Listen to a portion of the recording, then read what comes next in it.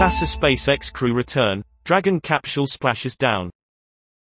The SpaceX capsule touches down off Florida, in the first crewed U.S. water landing in 45 years.